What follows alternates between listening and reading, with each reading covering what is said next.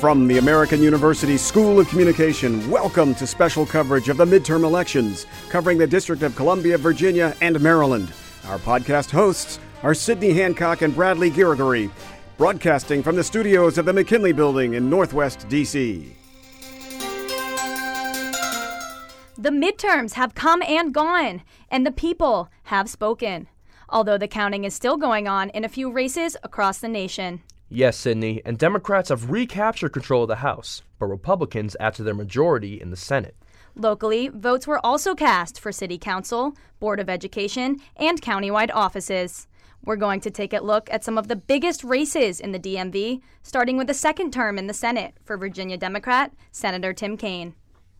Although polls had shown Kaine to be comfortably ahead by 20 points over his Republican challenger, Corey Stewart, Kaine had campaigned hard with TV ads in every market in Virginia. 2 years ago, of course, Kaine was number 2 on the presidential ticket with Hillary Clinton. This time around, the candidate took no vote for granted. Our coverage begins with Alexis Soto at the Kaine headquarters in Falls Church, Virginia. Your once and future Virginia United States Senator Tim Kaine. Democrats turned out in massive numbers across the Commonwealth to give Senator Tim Kaine a big victory, winning 57% of the vote. At the Marriott Ballroom in Falls Church, Kaine thanked his enthusiastic supporters. Wow, just estoy bien emocionante. Estoy bien emocionante. I'm just so filled with emotion to see you guys. I cannot put it into words. I think tonight, Virginia showed who we are and who we aren't. Virginia sent a message with our polls closing first in the nation about American values and Virginia values. Senator Kaine credited his victory to high voter turnout and sweeping Democratic enthusiasm, going so far as to say that the party will continue its reign. We're going to win back the House and the Senate in Virginia in 2019. Kaine's race was called just as supporters were filing into the venue, only 30 seconds after the polls closed in Virginia at 7 p.m. Falls Church resident Nick Vusick was pleasantly surprised and loved the excitement in the room.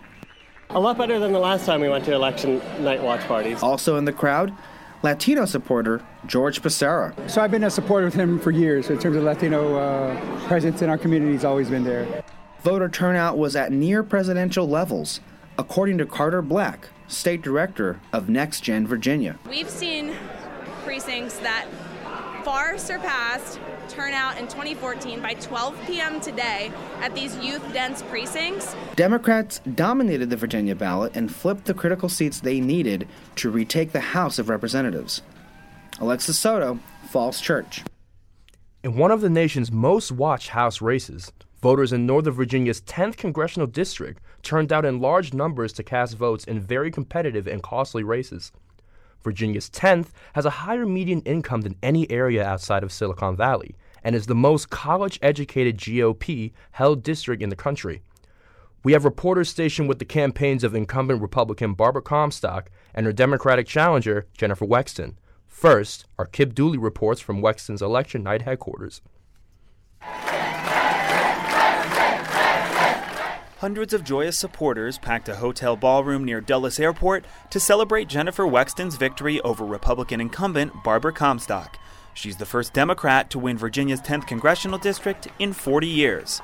It was a long campaign, 565 days by her count, marked by attacks from both sides, including anonymous Facebook ads comparing Wexton to Nazis. In her acceptance speech, Wexton focused instead on the work ahead. Not to win votes, but to win back the inclusion, compassion, civility, and dignity that make America the nation we all know and love. Joy McManus, a member of Moms Demand Action for Gun Control, said Wexton was a strong advocate as a Virginia state senator. She was one of the original people that came to meetings when there were just a few of us.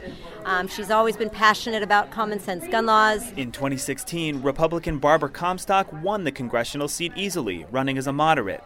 But many voters, like Fritz Bondoa, said that she has sided with President Trump too willingly. Trump definitely needs a check in Congress, and I think Jennifer Wexton will serve as that check. At the end of the night, Wexton called her victory a win for civility.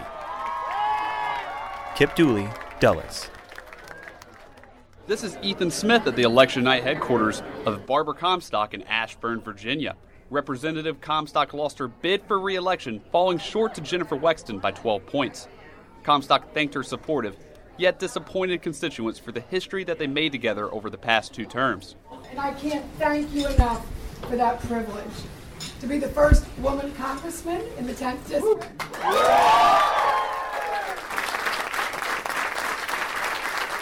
A dominating storyline in the race for Virginia's 10th district was Wexton's portrayal of Comstock as a Trump ally. Many of her supporters at the campaign headquarters feared opponents voted against Trump instead of for Wexton. Bill Wilkin, a Comstock supporter since the 2016 presidential primaries, says Wexton knows better.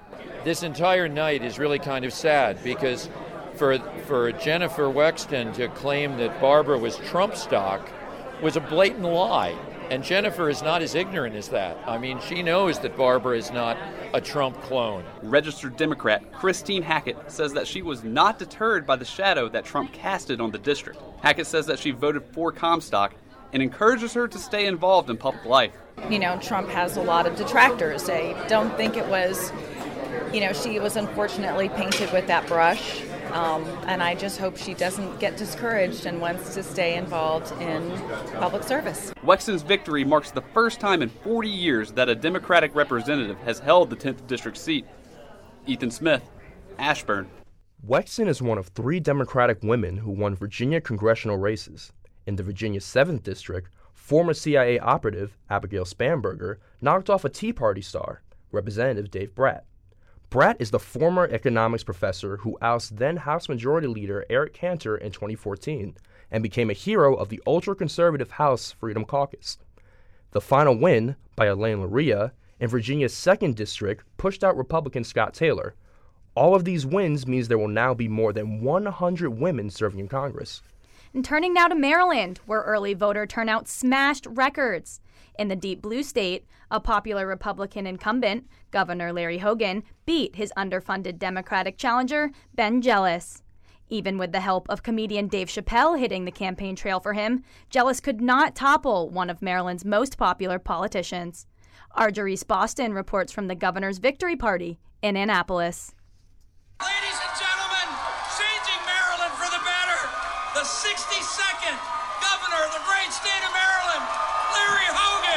A jubilant crowd of supporters, family, and friends gathered at the Westin Hotel in Annapolis as incumbent Governor Larry Hogan defeated Democrat Ben Jealous. Tonight, in this deep blue state, in this blue year, with a blue wave, it turns out I can surf, and we had a purple surfboard. Hogan's victory comes in a year when Democrats across the country turned out in droves to protest the presidency of Donald Trump. With support from both sides of the aisle, Hogan becomes the first Republican governor re-elected in the state in 64 years. Supporter James Hart says Hogan is the right guy for the job. It's very rarely you see Democrats strongly for the Republican Party, and this is a rare situation, and he deserved to be re-elected.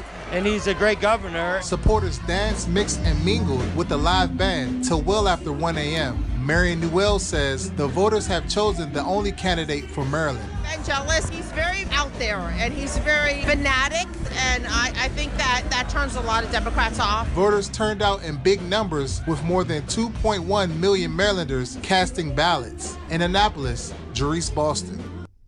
Governor Hogan promised to be governor for all Marylanders, and he wished his opponent, Democrat Ben Jealous, well in his future endeavors. Jealous won more of the vote than many expected, but failed to carry the race. Hogan is the first Republican governor to win re-election in Maryland in 50 years. Voters in Montgomery County, Maryland, the state's most populous county, had to choose from among 3 candidates for county executive. The position was open after outgoing county executive, Democrat Isaiah Leggett, decided not to run for re-election. That was before term limits were put into place. Issues included overcrowded schools, traffic congestion, and demands on the county budget. There was a Democrat, a Republican, and an independent on the ballot.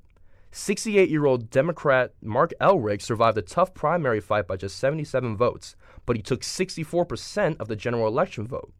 Supporters like Nolu Crockett Natanga say that Elrick will improve affordable housing and development in the county.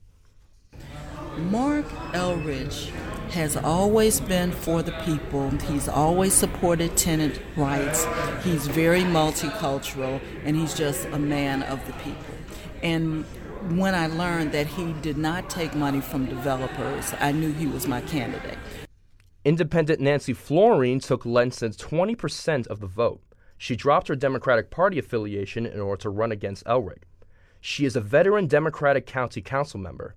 Even with an endorsement from the Washington Post, Florine told our Jawan Mowahed that the votes just weren't there for her. I am so honored. I've had so much great support community-wide, and the numbers are the numbers. Florine says it took 3 months of work to get this campaign going, but she's proud of everything they've accomplished. Republican Robert Ficker made his 20th unsuccessful attempt at elected office over more than 40 years. He had little campaign infrastructure and faced an uphill battle since 60% of the voters are Democrats and registered independent outnumber Republicans. You are listening to midterm election coverage of the DMV from the American University School of Communication in Washington, D.C. And turning now to Washington, D.C., where voters easily kept incumbent Democrat Mayor Muriel Bowser in office. She really had no serious challenges, and the mayor built up an impressive war chest with some $1.4 million raised in the first 80 days of her re-election campaign. The mayor took an unusual step of publicly opposing the re-election bid of sitting D.C. council member, hoping to unseat independent Elisa Silverman, who ran for a second term. The two women have clashed over Silverman's scrutiny of city agencies and support for a new paid family leave bill, which the mayor opposes. Silverman also objected to the council's decision to overturn a voter-passed initiative to raise the minimum wage for tip workers. Silverman spent election night at a gathering at the Tabard Inn in downtown D.C. I just want to thank everyone here. We couldn't have run this campaign without you. This is a people-driven campaign. A D.C. resident, wards 1 through 8 driven campaign. I think what I got out of the results tonight and from going to polls all over the city is that we want to be a compassionate city. Right? A city that makes sure that workers are paid fairly and equitably. Silverman took 26.8% of the vote, and incumbent Democrat Anita Bonds took nearly 45%. Voters elected 2 D.C. Council at-large seats. The mayor's endorsed candidate, Dion Reeder, tapped into the mayor's donor network to finance her campaign. She spent much of her career as a community organizer and struggled to keep her campaign alive until support came from the mayor. But you know what I respect about a woman like Mayor Bowser? Regardless of what everybody else says, she made the best decision. And she actually endorsed me and put everything she could behind me. Because guess what she saw?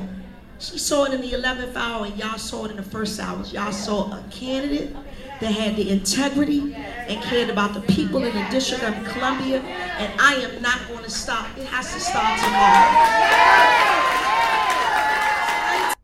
Reeder's election night gathering was at the Ivy City Smokehouse, where enthusiastic supporters encouraged the candidate to run again for political office. Little change last night on the D.C. Council. Incumbent candidates pulled out easy victories in nearly every ward. The closest race was in Ward 3, where incumbent Democrat Mary Che secured 74% of the vote. Chairman Phil Mendelson kept his seat, winning a whopping 91% of the vote. That's it for our 2018 midterm election coverage of the DMV. Thanks for joining us. I'm Bradley Girigori. And I'm Sydney Hancock. Our special thanks to those who put together the American University Graduate Journalism Podcast. Executive producer, Aya Sadek. Associate producer, Bridget Stevens. Board operators, Alexandria Wilkes and Whitney Petralia. Reporters, Kip Dooley, Ethan Smith, Wyatt Red, Fonda Mwangi, Joanne Mowahed, Alexis Soto, Jerice Boston, Cindy Choi, and Professor Jill Olmstead.